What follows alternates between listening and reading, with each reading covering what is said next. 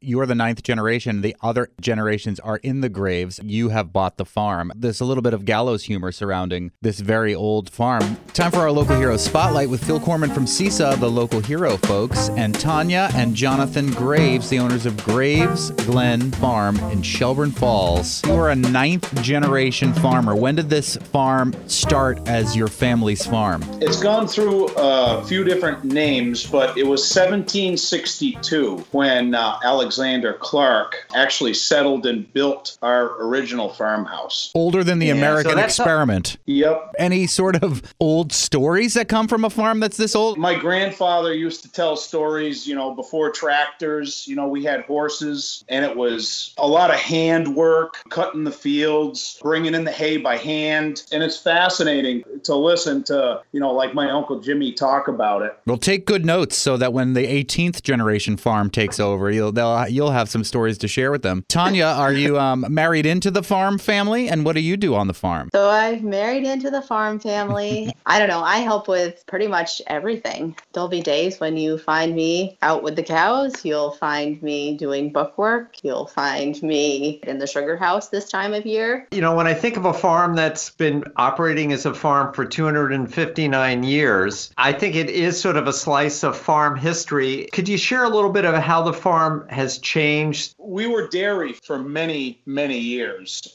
We sold wholesale milk. In 2011, it just became, a very real entity where we were worn down mentally, physically, emotionally, financially. We got to a point where we had to make some changes in order to better ourselves, to try to get on a different track. Going from a wholesale commodity moving milk to transition over to retail is kind of where we went. And the natural first step transition was to get into selling horse hay. We got to a point where we were moving about 37,000 bales a year. And then we started integrating the beef herd. Then we added in pigs. But right through the generations, we've done maple as long as I can remember and my grandfather can remember. And Jimmy is the driving force behind where my love for it went. I was like his shadow growing up. That's where my passion for the maple came from. So you're on 550 acres, wow, and you still have to lease land for the haying. Can you share a little bit more about why haying is so important to the farm? Hay is very essential. It's the backbone of our business where we move so much to horse people. They rely on our product. It's also the foundation of our beef herd because we're a grass-fed beef herd, and we also use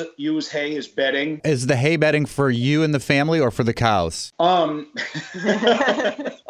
Cows, and we also sell bedding and mulch too. I'm not going to knock it if you guys like to sleep on hay. I'd give it a try. I've done weirder things. Depends how tired you are, I guess you're right. Speaking with Tawyna and Jonathan Graves of Graves Glen Farm in Shelburne Falls, a ninth generation farm family. So how's the maple season going? It was kind of a cold start. We usually start tapping the last week in February. It was so bitter cold that we kind of held off for about a week and a half, but we're in full swing right now. And in a good year, how many gallons might you produce? Oh, I look for, 250 to 280 gallons. So that's about 10,000 gallons of sap. Did I do that math correctly? 4 to 1. That's intense. That is a lot of land, a lot of cows, and a lot of maple syrup. But hey, you've got 9 generations of it under your belt. That's right. And like this current pandemic with COVID-19 is nothing. Like your family has gone through yellow fever in the 1790s and cholera in the 1830s and scarlet fever in the 1850s, and the list goes on. COVID-19, give me a break. Nothing's going to stop the Graves family farm from farming there in Shelburne Falls. We try to keep on trucking. If I wanted to swing by the farm, is there a farm store, and what would I find there even in March? Oh, absolutely. If you wanted to swing by the farm, you will see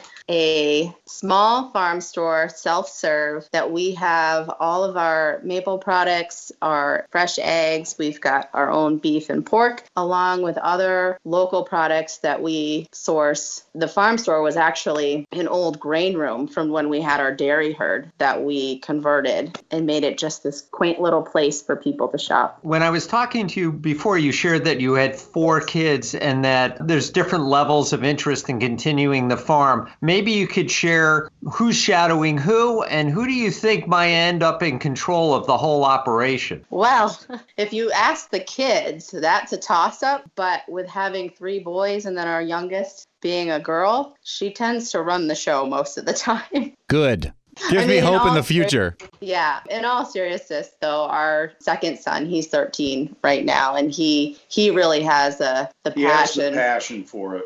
That's important, too. Tawyna and Jonathan Graves, the owners of Graves Glen Farm in Shelburne Falls, a 9th-generation family farm there, and Phil Corman from CISA, the local hero, folks supporting generational farms and new farmers, and you can find out all about the local heroes at buylocalfood.org.